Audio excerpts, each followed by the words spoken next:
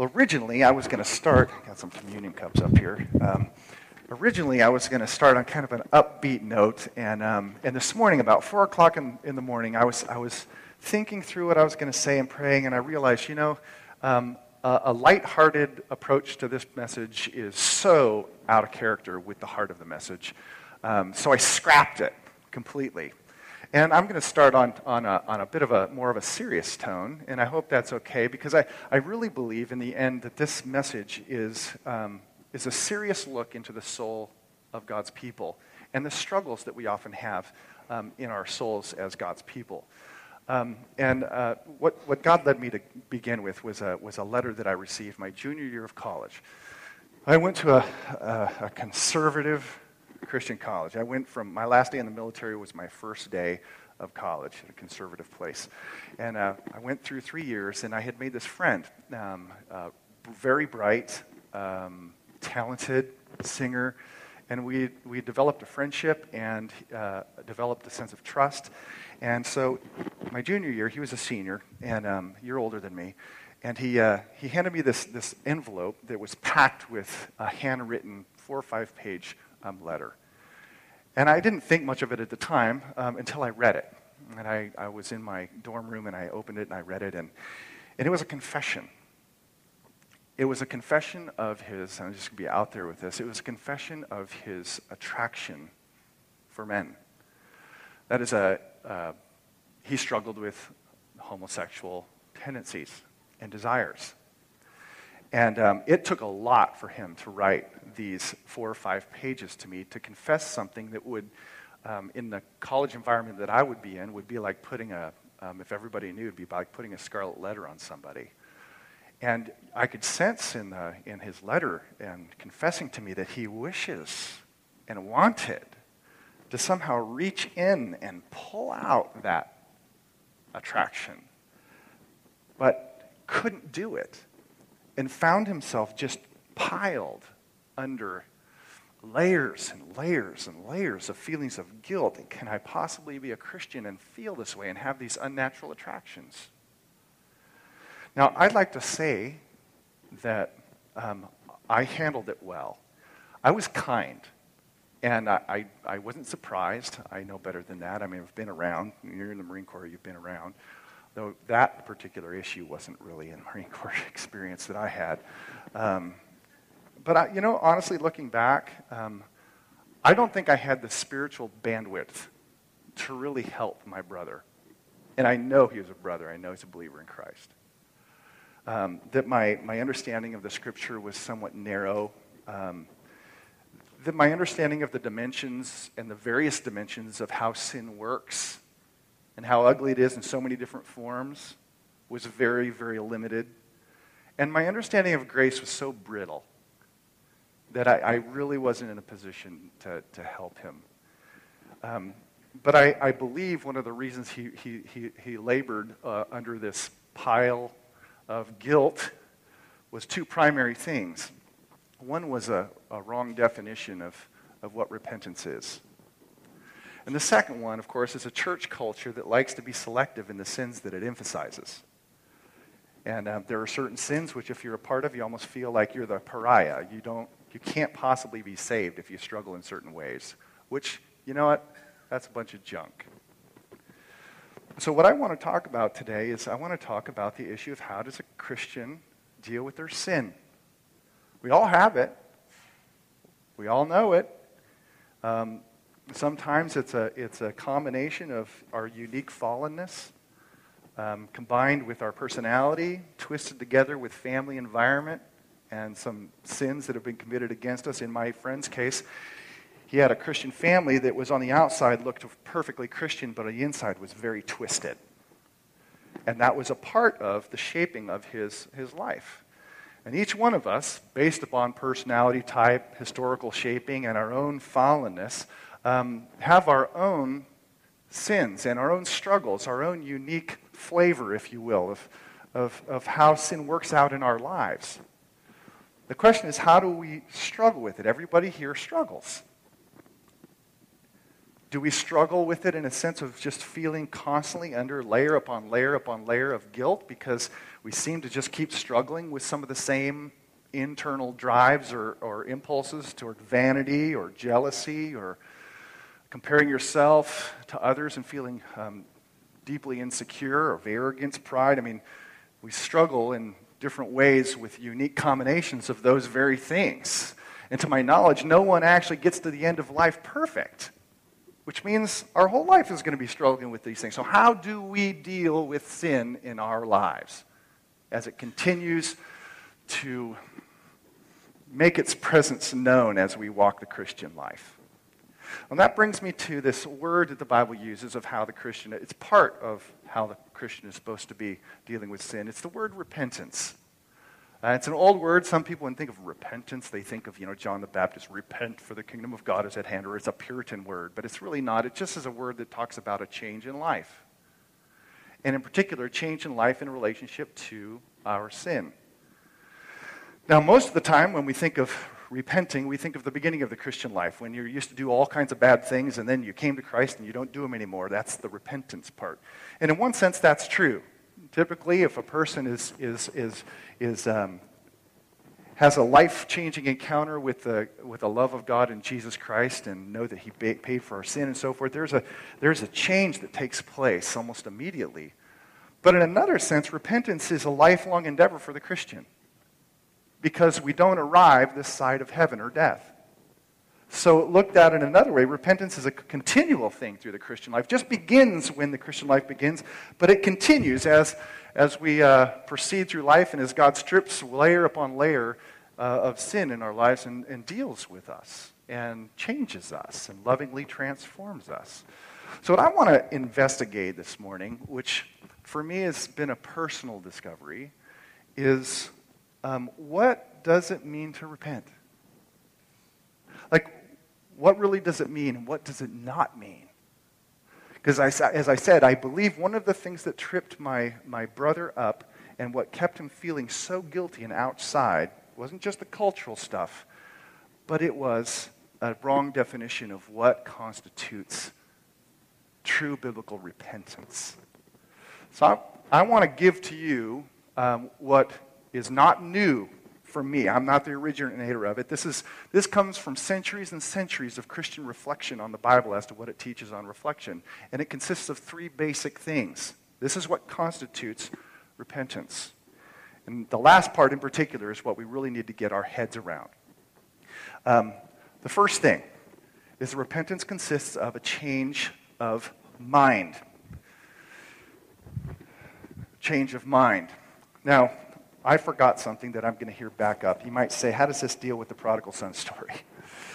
Well, because there's no word repentance in the prodigal son story. But the prodigal son parable is set within a group of three in Luke 15. The first one is about a missing sheep, the second one a missing coin, and the third one a missing son. They go together. The first one is about the recovery of the one lost sheep, the second one, the recovery of the lost coin, and the third one, the recovery of the lost son. And in the first two parables, when Jesus explains what happens, he uses the word repent, repent, repent. In other words, these parables are about repentance. So he says, Luke 15:7, just so, I tell you, there will be more joy in heaven over one sinner who repents, there's the word, than over 99 righteous persons who need no repentance. That's after the finding the one sheep. Then at the end of the parable, talking about the single coin that the woman goes after, he says this, just so, I tell you, there is joy before the angels of God over one sinner who repents. So the first two parables in this grouping has to do with repentance. So naturally, so would the third. The prodigal son is an example of, or an expression of, or a living description of repentance, of returning. So that's why we come to this particular parable. We've already discovered or looked at two paths of life that are sinful. One is the pursuit of pleasure, and the other is the pursuit of self-righteous performance. And those are both wrong directions. That's the younger son who goes off and does everything he can imagine. The older son who stays at home and looks good on the outside, but has a very self-righteous and dark heart. So the question now, again, what is repentance, if that's so crucial to this story? One, a change of mind. Now, when I'm stating it that way, a change of mind, that really is framed more for the person who isn't a believer who becomes a believer. That they have to change. Like, this is wrong. I once thought it was right, but now I believe it's wrong. Perhaps for the Christian, it should be framed something a bit more like this. And that is an affirmation of the sinfulness of sin. That is to say, the first step for restoration and first step of repentance really is to simply acknowledge and affirm, hey, this is wrong. If there's no acknowledgement that this is wrong, then there will be no change. That comes to light in the story of the prodigal. There, right in the middle, remember he wandered away with his dad's inheritance, wild living, and then he finds himself with nothing and desiring to eat what pigs are eating. And it says that he came to his senses. In other words, he came to his right mind. He came to the realization, what in the world am I doing? This path that I once thought so great has led me here. And he realizes at this point he is in a bad place and wants to make a shift. That's, of course, borne out a little bit later in the story when he says, I've sinned against you and I've sinned against heaven. He recognizes what he did was wrong. And it's not just what he did was wrong, it was a wrong path to begin with. That his heart was wrong. So the first step, and crucial to repentance, is making sure that we acknowledge and know and are convinced of the sinfulness of sin. We have to know it's wrong. If we don't know it's wrong, then it won't be repented of, and there is no repentance. Now that's an extremely important truth given our current context, as I mentioned in the first message, where people want to redefine or justify morality on the basis of genetics, on the basis of past history, or the basis of a strong, unnatural desire that you might have. But important to repentance is acknowledging that right is right and wrong is wrong. We have to affirm the sinfulness of sin. Regardless of whether we're living it out or not, we have to still say that is sin. The action is sin, the heart behind it is sin, it is wrong. It reminds me a little bit of the movie that everybody sees at Christmas time. Some of you have read the book. All of you, I think, have seen the movie of Scrooge, A Christmas Carol written by Charles Dickens. That's an interesting story because what causes the change in his life is he's brought face to face with an intellectual understanding of how evil his life is.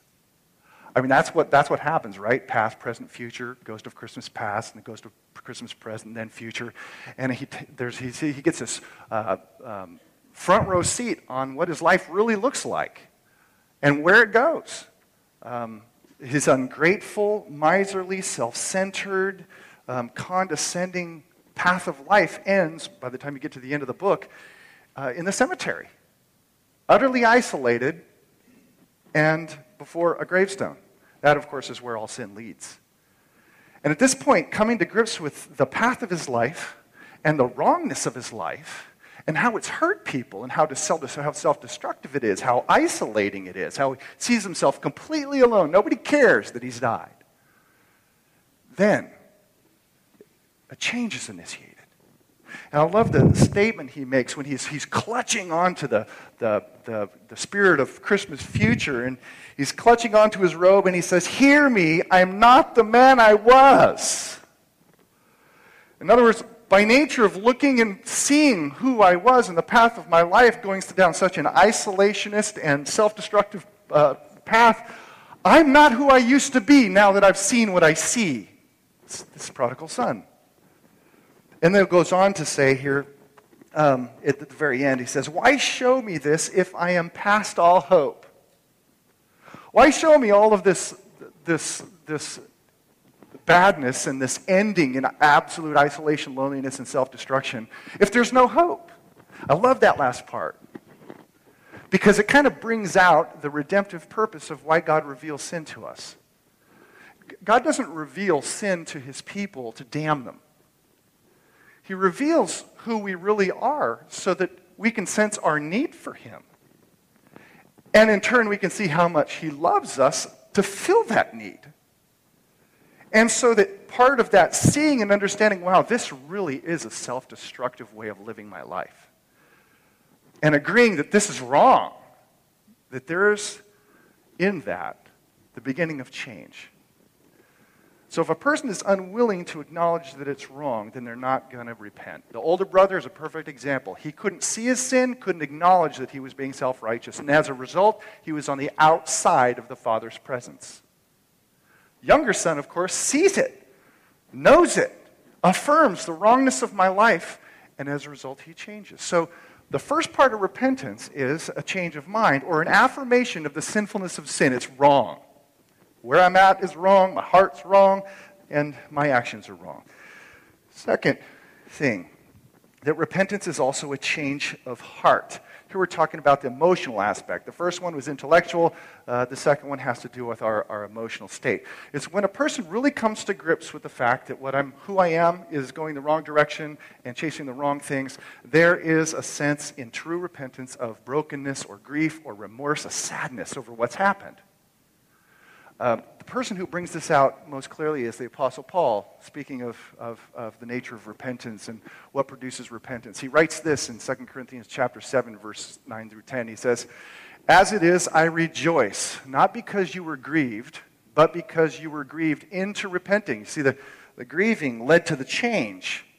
For you felt, feeling, emotional, you felt a godly grief so that you suffered no loss through us, for godly grief produces a repentance. So there's a grief that's godly that produces a repentance that leads to salvation without regret.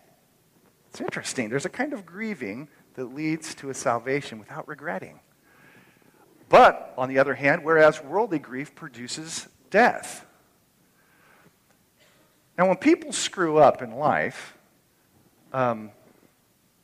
I won't say everybody, but there is a sense of sadness when we know we've hurt somebody or when we've done something wrong.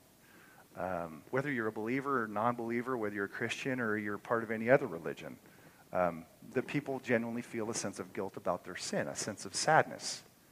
But he's telling us there's a kind of grief here that works towards salvation without regret and a grief that leads to death. In other words, it's possible to feel bad about your sin for all the wrong reasons. Which leads to a question, what's the difference? And how do I know if I'm feeling wrong for the right reasons? And I think it comes down to, why are you grieving? Why are you saddened? Why is there a sense of inward remorse about it? And if the answer to that, what causes it, is outside of your heart, in other words, what really troubles me and makes me feel remorseful is the fact that I have public shame now because people know, well, that's a guilt pressured from outside. Or if I'm afraid of the consequences and so I repent because I'm afraid of what might happen in the future, or of the consequences themselves cause repentance, well, those are all outside pressures for you to feel sad, but you're sad because of external things, not because of the nature of sin itself. That self-awareness that I am broken. And a mourning over the fact that, wow, I lied because I have a lying heart. And I hate a lying heart. I hate duplicity in other people, and I hate it in me. There's a brokenness over sin itself. Regardless of who's watching, or if it comes out on the headlines of a newspaper, or whether it's on the news, there's still this sense of brokenness, even if no one else is watching, or there are no consequences. And at the heart, I think, of biblical repentance is a close encounter with the cross of Jesus Christ. Because it's there that we see the deepest, most painful effects of what our sin does. Not to other people, but to the heart of God himself. I don't know how your family works, but I think this is pretty general across the board. That When your kids wander off and they start experimenting with drugs and start going down a wrong path, they may feel some pain. But I know from secondhand experience, not firsthand yet. Let's just strike yet from the record right there. That I've watched parents agonize over their children in ways the children didn't even agonize. And the fact of the matter is the way the Bible describes our Father in heaven is he created the world out of love. And he gave us, when he created us, he gave us the distinctive blessing of sharing his image in a way that calls forth a love in him like a father has for a son, made in the image of the Father. And so when God the Father sees his people hurt themselves, the one who is most affected is the heart of the Father himself. And a person who believes that God loves and generously gives so much every day to people who never even so much as pray to him, to know that it hurt enough that he had himself to come and bear the weight of our mistakes and die and be crushed and have the iniquities of us all laid on him.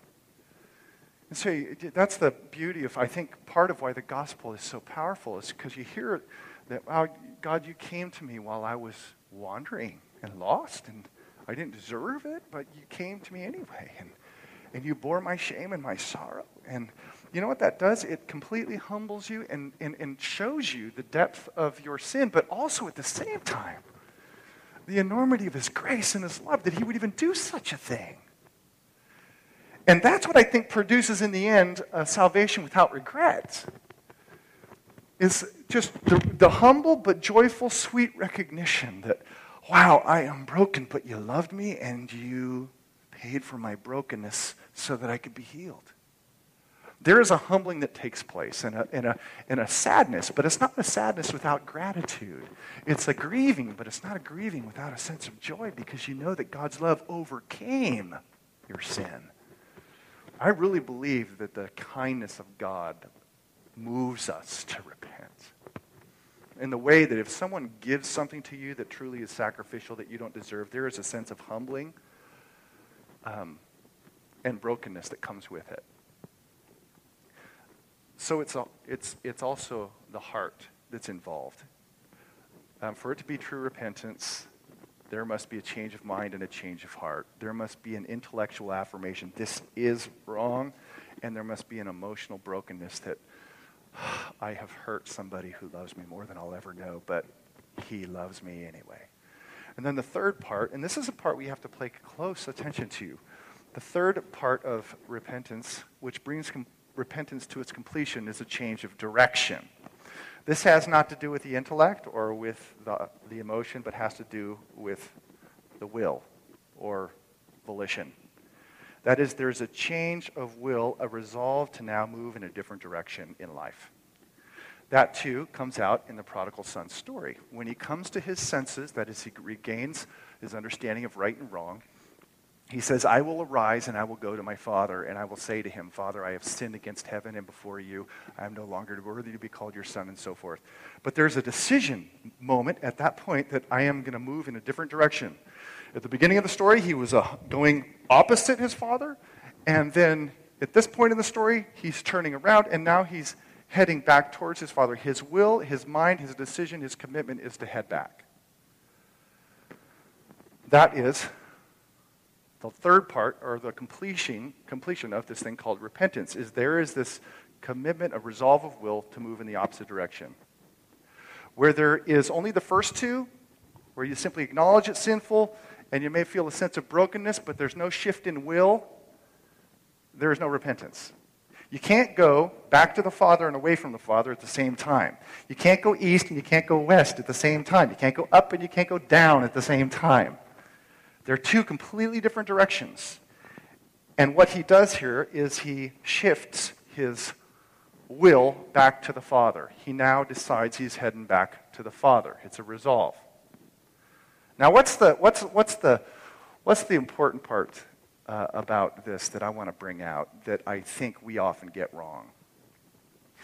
And let me do it by way of question.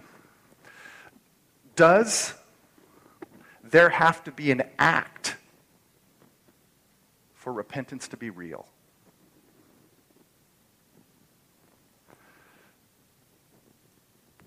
Does there have to be a performance of repentance in order for repentance to be genuine? Very important question. I think many of us have been trained, for whatever reasons, to think that for repentance to be true repentance and therefore saving, there has to be an action of repentance connected to it. So how would you answer that question? Does there have to be an action of repentance in order for repentance to be genuine? Remembering, of course, that repentance and faith are flip sides of the same coin. And both together are necessary for saving or salvation. So when the crowds come to Peter in chapter 2 and they say, "What must we do?" he says, "Repent." John the Baptist in Mark chapter 1, verse 15, preaching the gospel of the kingdom of God's saving reign now through Jesus Christ. He says, "Repent and believe." Those are two sides of the same thing. So are we going to define repentance as, okay, here's this issue of the heart, the mind, the heart, and a will, but you also need an act in order for it to be saving? I've struggled with this question a lot. Because if you say yes, then you put yourself in a place of perpetual insecurity. How do you know if you've repented enough? I mean, at the beginning of the Christian life, oftentimes, as I said, there's this massive change. A person leaves behind, let's say it's the promiscuous life, and it adopts a life of either celibacy or monogamy, and there's a big change. The actions have changed, but you know what? That person's still going to struggle with lust, aren't they? And are they going to struggle perfectly against it? No, they're not going to. So the same impulse that once drove them to do these kind of explosive sins still remains in the heart, and as we all know, those impulses cause us from time to stumble. So if we have to act out our repentance in order for it to be repentance, then we're left with the question, if I'm still struggling with this sin after 10 years, albeit there's been a change, how much change is necessary for me to be saved? And we throw ourselves right back into the performance wagon of trying to measure up again. And that is outside the center of the gospel truth of grace. Or look at it a different way. If repentance is the flip side of faith, and that's pretty universally acknowledged, would we want to say that for faith to be saving, we have to also perform? We have to act righteous? We wouldn't want to say that. Because then you're left with the question, how much do I have to do on top of my faith for God to love me and approve of me and accept me?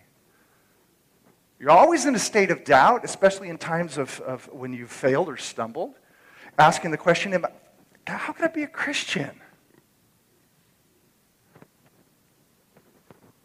It's important. For centuries, the church has believed that we are saved on the basis of Christ alone, through faith alone. It's not faith plus works, faith plus my righteousness, faith plus my performance. You add that and you distort the whole gospel. And you entangle and enslave people. So if we adopt a faith alone, without works, it seems to me logical and theological that we must also adopt a repentance alone. Otherwise, you drag performance right back into it. And I'll tell you, I have met many Christians. By the way, this doesn't originate with me. Just to put a little outside influence in this. This is Wayne Grudem. Many of you have a systematic theology, and he says what everybody else says, that we cannot say that someone has to actually live that changed life over a period of time before repentance can be genuine, or else repentance would be turned into a kind of obedience that we could do to merit salvation for ourselves. Now, I'm not saying, just so we're clear, that true repentance doesn't produce change. If it's real, it will produce a change. And if you look over a person's life and there is no overarching change, well, then you got to go back and question, was the repentance real? Because there's absolutely no fruit to show from it. But here's the thing. Even there we have to be careful, because isn't repentance a lifelong thing? And while some of the immediate, big, explosive sins that were a part of your life before you came to Jesus, aren't the seeds and the impulses that caused that to happen still there? I'll tell you, it was kind of an eye-opening experience. We had a men's ministry meeting here, and there was a lot of guys that gathered. This is several years ago, and this man in his 90s, mid-90s, who fought in World War II, stormed the beaches of Normandy. He came and he talked, and we just had a chance to ask him honest questions. And again, there was a whole bunch of guys there, so this is public information. But I raised my hand. I said, here's a guy in his 90s, man. If anybody has it together and has arrived, it's got to be him. So I said, hey, for the sake of the guys here, do you still struggle with lust? And he said what I knew he'd say. He said, yes. You should have heard the sighs of all the guys, in the room, like, oh, are you kidding me? Now, truth be told, he said, through his life, he's managed to, by the grace of God, see that diminish, as it should. But that will be a lifelong issue for many men, some women. Vanity, the desire to look good and have that govern your life and your moods and your joy, that will be something that many men and women will struggle with. We will struggle with to the end of our life. Anger. I haven't perfectly captured or held down my anger at all times. My kids will tell you that. I'm going to struggle with that until the day I die. My friend who struggles with homosexuality, I don't know that God is going to just rip out that desire. He may. The world would say, hey, you know what, just continue down that path, because if that's what you want, do it. But if repentance is, you know what? We all struggle with this deep seeds of sin in our heart, but what repentance isn't the complete absence of the impulse of sin, which isn't going to happen in this life. But it's agreeing that it's still wrong, that I'm still broken by it when I come to the cross, but my will, I am set on Christ. And I'm going to continue going down that road no matter how many times I stumble and fall. That is where I'm headed. If that constitutes repentance, and not the repentance plus performance, then a person like my friend can know, I'm still the Lord's.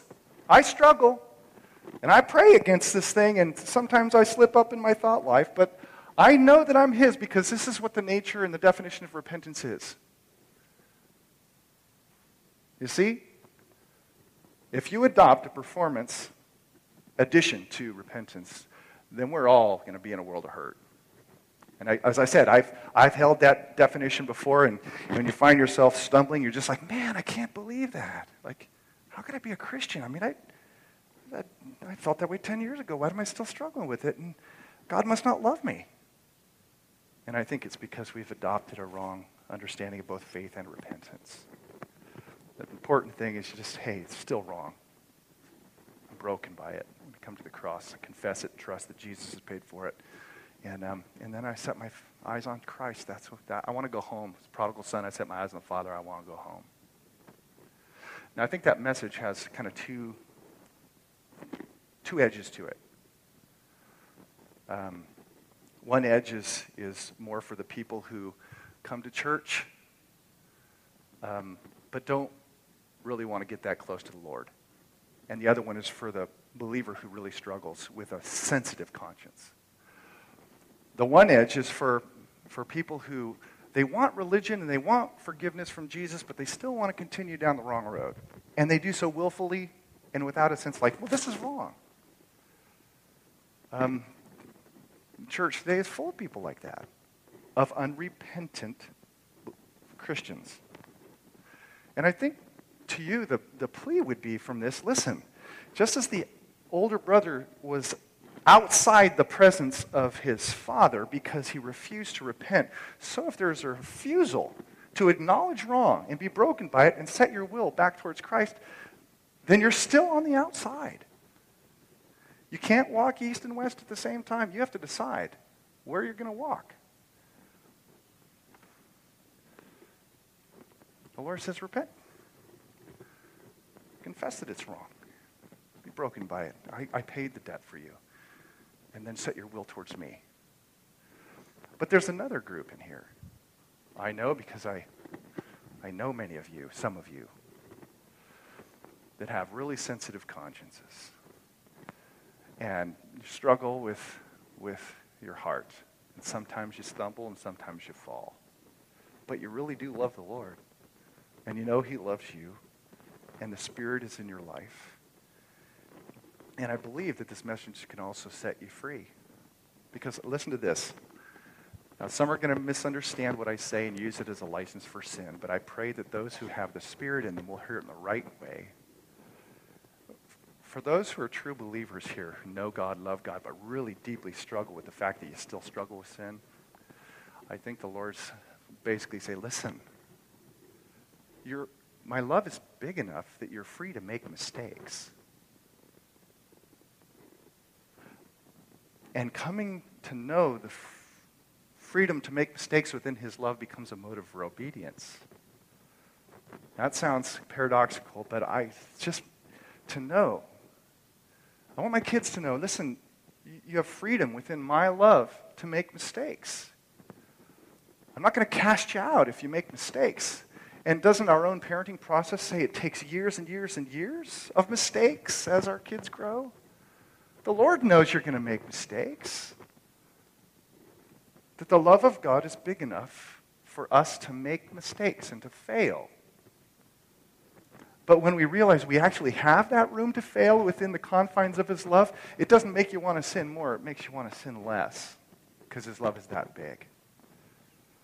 So for those who have those ears and find yourself in that group, I just hope that you'll know, hey, you know what?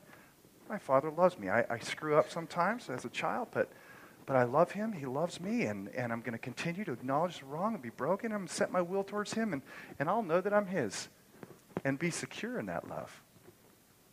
So as you come to the table, which is a reminder of the love of God for sinners, bread and cup, body and blood of Jesus poured out because God loved us.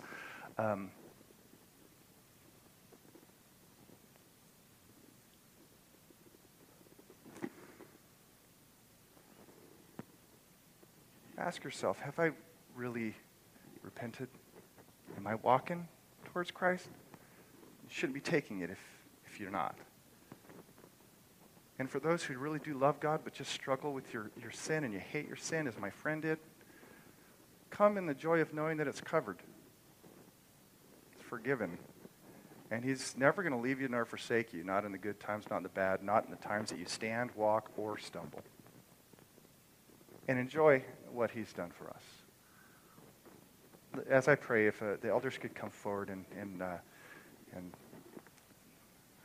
serve us.